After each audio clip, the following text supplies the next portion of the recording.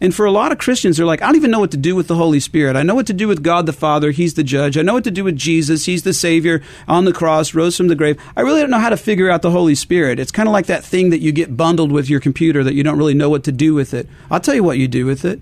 His ministry is to reveal the truth of God's Word.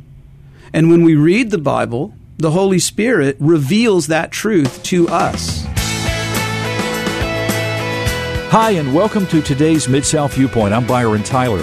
In 2012, an article by Jeremy Weber on Bible engagement, published by Christianity Today, over 2,900 Protestant churchgoers were surveyed. The results show that while 90% desire to please and honor Jesus in all they do, only 19% read the Bible every day. 6 years later, in July of 2019, the Discipleship Pathway Assessment Study from the Nashville-based Lifeway Research found a third of Americans who attend a Protestant church regularly, 32%, say they read the Bible personally every day. Around a quarter, 27%, say they read it a few times a week. The dangerous reality of biblical illiteracy. That's what helped to set the stage for a two-part interview with Steve Wiggins from GroundworksMinistries.com. Steve is a 5-time Grammy nominee for his band Big Tent Revival, worship pastor, and Bible teacher. Well, we needed more time, and that's why Steve is back today. If you didn't hear the first interview, it's available on our website at botradionetwork.com, as well as podcast platforms like Spotify, iTunes, iHeartRadio, and Google Podcasts. Just look for the show Mid-South Viewpoint. Today, we pick up the conversation with Steve explaining why most people attending church have not encountered a real disciple lifestyle, those who actually seek God and believe His Word. But I feel like most of all, I don't think that most people who are involved with church have had much personal interaction with people who really seek and believe the Word of the Lord. Yes. And that has to start somewhere. And I saw the success of that, and as it was taking off, an interesting thing happened. My wife's mother was ill and living in Collierville. We were living in California. Of course, I met my wife here in Memphis. We got married here. My career in the music business took off, so we moved to Franklin, Tennessee, and then to Chicago to help develop the multi-site church thing, and then out to California for 9 years. And when her mom fell ill, my wife started saying to me, I wish we could get back to Memphis. And I said, well, there's no way. I mean, I think the only church that would hire me or could hire me would be probably Bellevue.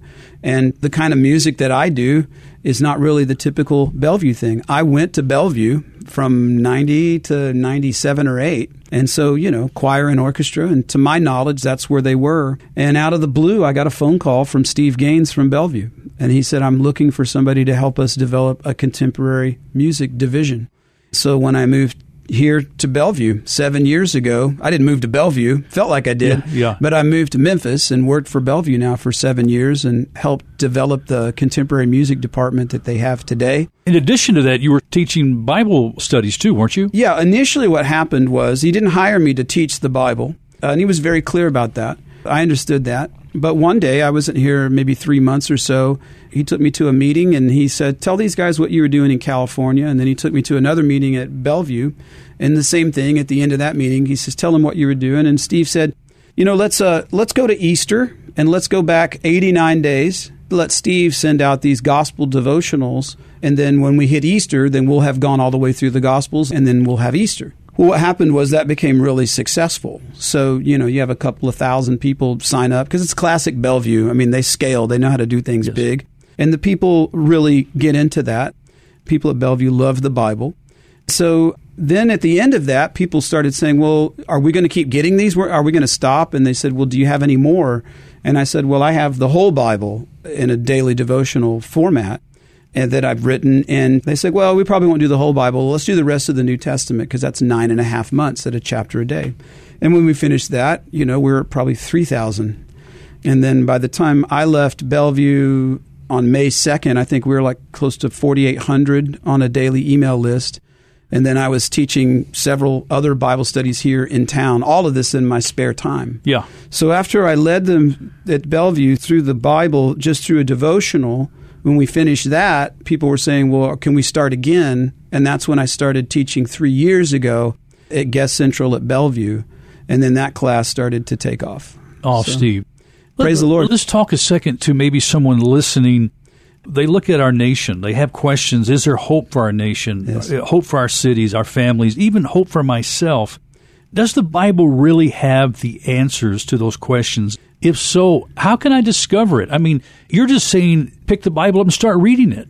Is that the first step? Well, kind of. I don't want to eliminate the Holy Spirit factor that we spoke about. Right. Because that is key to understanding the illumination of the Holy Spirit in our life. Yes. To understand. I think it's important, too, for those listening to us today that might not be in relationship like we're talking about with God. Right. They don't really totally understand the gospel. Can we stop a second and maybe share what it means to know Jesus in a personal way, to know that what he did on the cross over 2,000 years ago is relevant to my life today in 2021? Yeah. Well, it's relevant on many levels. And it's relevant in the sense that the Bible says that the word of the Lord endures forever. And what that means is that we don't look at society to determine whether or not the Bible is relevant anymore to our culture, right? We look at the culture to see how the culture stands with respect to morality to the enduring word of the Lord, which endures forever. So culture changes, no question about it, but the gospel never changes. And when culture has a huge divide from where the gospel is and what God's standard is, it's not God's standard which has departed, it's culture which has departed. So therefore, we understand, number one, that the Bible is always relevant in every generation and always will be the most relevant thing. Because everybody dies. We're all going to die someday. I hate to come on your show and be the big downer, but it's true, right? As they say, the statistic on death, 1 out of 1 person dies. And so you can ignore certain things for so long, but then you come to a point where you can't ignore it anymore. And sadly, the Bible says it's appointed once for a man to die and then unto judgment.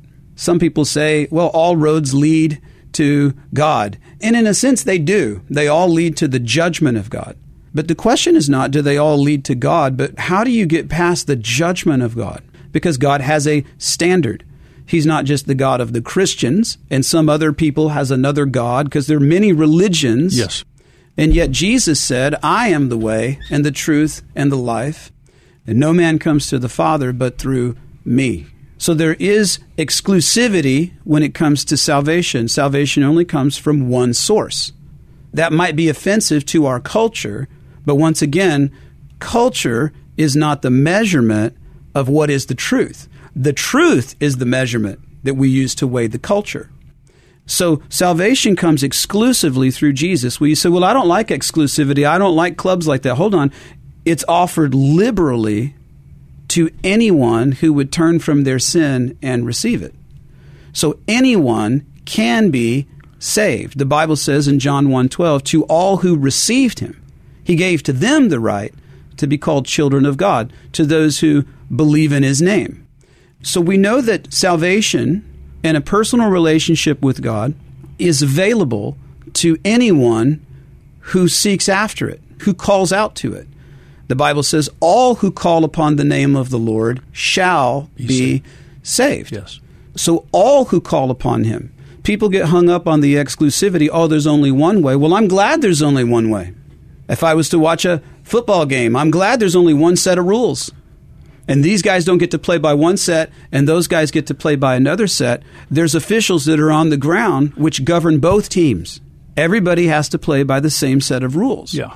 And in the same way, God is the God of all creation. He has created it all. As Paul said on Mars Hill in Acts chapter 17, he commands all men everywhere to repent, because he has appointed a day on which he will judge the world. Not just the Christians, if they believe in him, not just the unbelievers. He will judge the world by the man, Christ Jesus, and whom he has raised up. So we know that salvation comes from only one source. Whenever I explain the gospel, and I have a little time, I don't want to take too much time, I think of it like a present, right? I'm looking around here. This rock, I hope this isn't priceless, but perhaps it is. If I knew that you liked rocks so much, right, I would have thought to myself, I want to buy Byron a gift, and I want it to be special. So I would think about you. What is he into? I wouldn't buy you a surfboard. I wouldn't buy you a tennis racket. Not that I'm saying you don't like those things. I just know that you're foremost into rocks. And so I would plan this gift for you.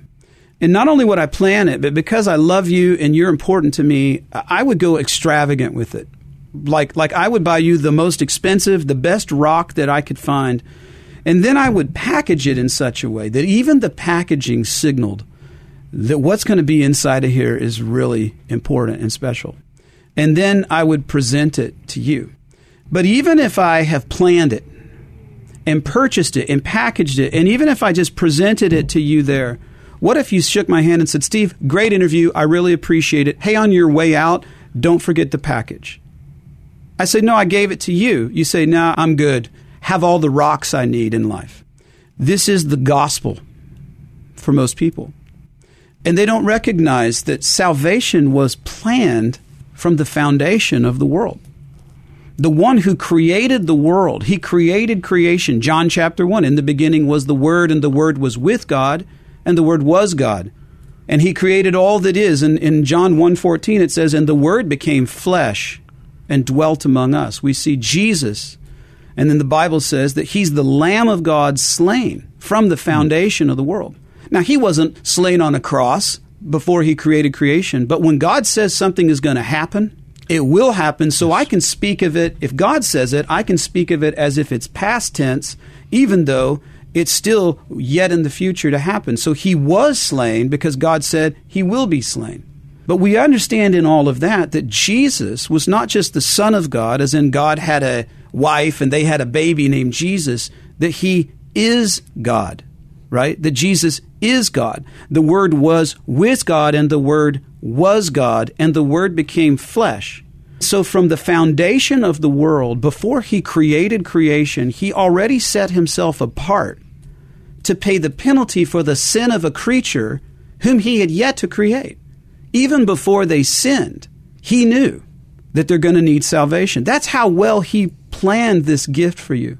And then he purchased it on the cross with himself.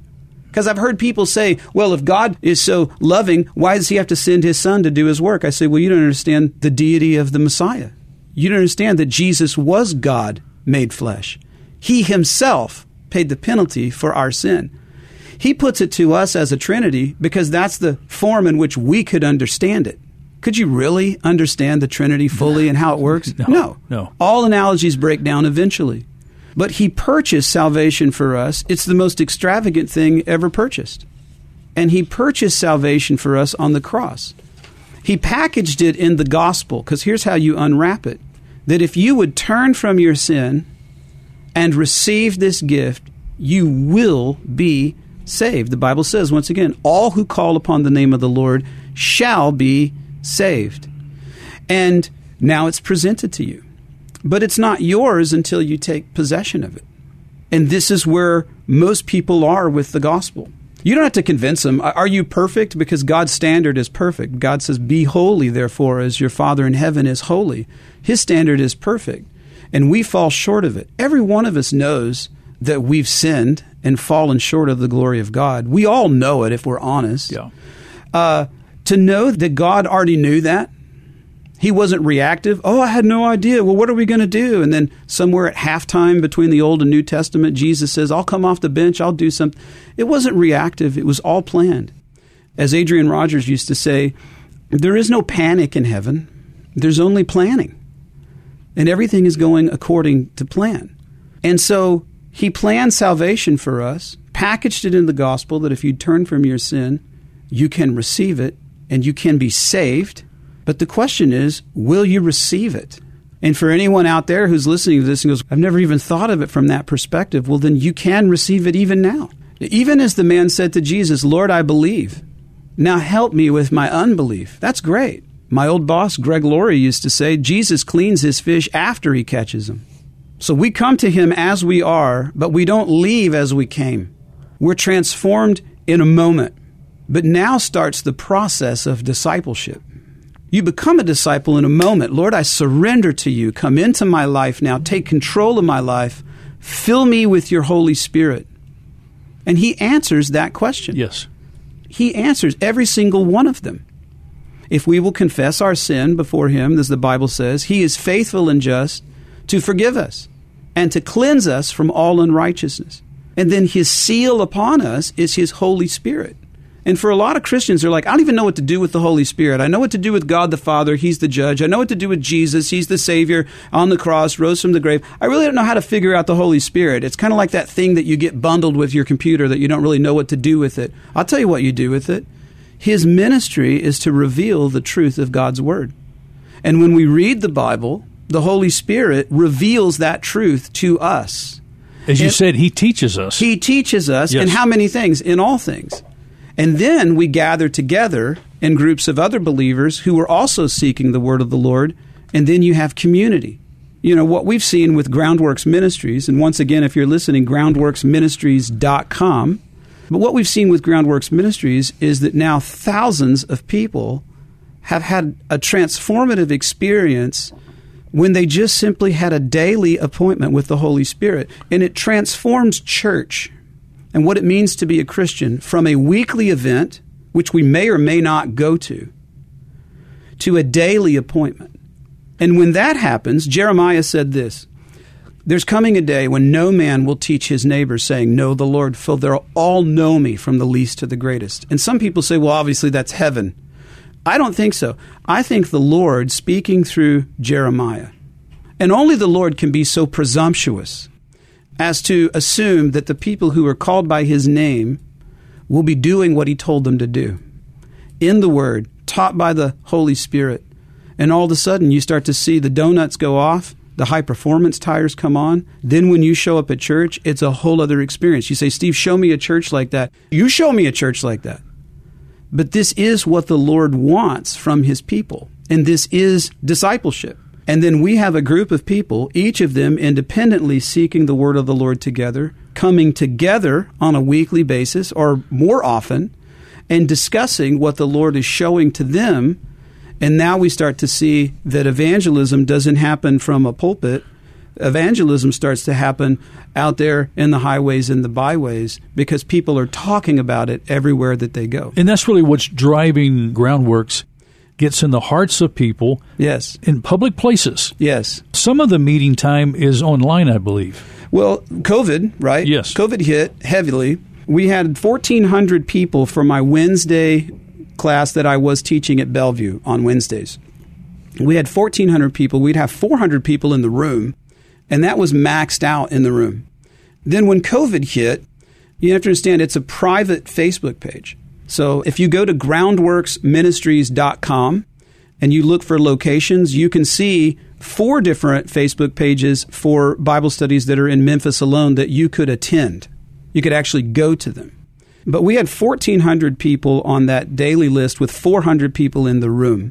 When COVID hit, on a private page with no advertising, now we're over 2,500 people. So we saw a 65% increase in participation at a daily level in a season where statistically churches have seen a 33% decrease. Yeah. So that's a 98-point differential between one rising and the other falling. So a third of the people who went to church a year and a half ago have stopped going, and they're not going online either. You want to talk about a pandemic? That's a pandemic of people who are retreating from the church, and they're saying, well, there's nothing here for me. And I say, okay, number one, that's because you've been conditioned to see church as a consumer and say, well, there's nothing here for me. Nobody's taught you how to be in the Word every day so that you can develop the value that says, not there's nothing here for me, but I'm here for whoever needs me. Yes, Steve. That's what we're trying to communicate here today on this program. Yes. For those listening, that you're not just to sit and soak and sour. Right. I remember Adrian Rogers used to say that coming into the church. No, we're talking about a relationship with the living God. Yes. Through His Holy Spirit teaching us the things of God, through His Word, so that we can put where our heart is the treasure of investing in people's lives, serving, giving, wherever He might lead, you know. Wherever He leads, I'll go. That's what we're seeing here. So anybody really listening can start a community ground group. A Groundworks group. A Groundworks group can be started anywhere, basically. It could be started anywhere. We're in the middle right now of putting together a lot of things. My last day at Bellevue was the 2nd of May. This is what I do. Groundworks Ministries Incorporated is a Tennessee 501c3. So it is a nonprofit that is recognized from the federal government and the state government of Tennessee. I launched it in California, and a few years ago, we changed the domicile to be Tennessee instead of California because all my board members were out in California, and now we have a local board of directors, and this is what I do. So this is my life, this is my salary, and all this thing comes through the generosity and the support of people who say, hey, I want to get behind this, I want to participate in this. And at groundworksministries.com, there's a place for people to participate. To start there, because there's also the opportunity to receive daily emails from the ministry too. Yes. Depending on which group that you are in, this morning I taught 1 Corinthians chapter 6 this morning at Cafe Eclectic down in Midtown. And it's just a small group of musicians that get together, and we're walking day by day through the Bible. But then I'll be in a different place in the Bible on Wednesday morning at the Germantown Plantation. It's like a retirement community, and I'm teaching down there Wednesday like 10 o'clock in the morning. And then Wednesday night, I still teach the Bellevue Bible study. It was called the Bible Challenge class. I teach that online. And then Tuesday nights, I teach what started at the Bible Museum in Collierville. Right. And then when COVID hit and the Bible Museum went defunct, as it were, the Bible study kept going and growing. And so we meet actually at the home of Henry Hutton.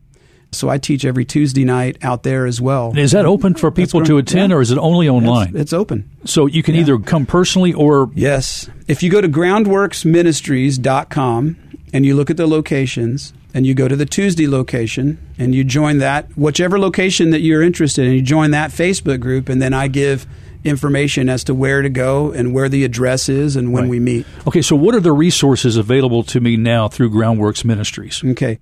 So right now, online, we post a devotional for one of our Bible studies, which is just moving chapter by chapter through the Bible. And that is our Wednesday night class, which started at Bellevue.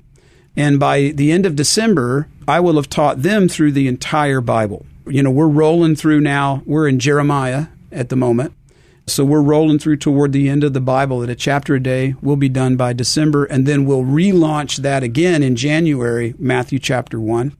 And that's what we're posting on the website right now. But right now we're raising funds because what I want to do is I want to teach every chapter in its entirety of the entire Bible and then make available the notes that I use to teach so that anybody could teach the Bible. I'm not preaching sermons per se.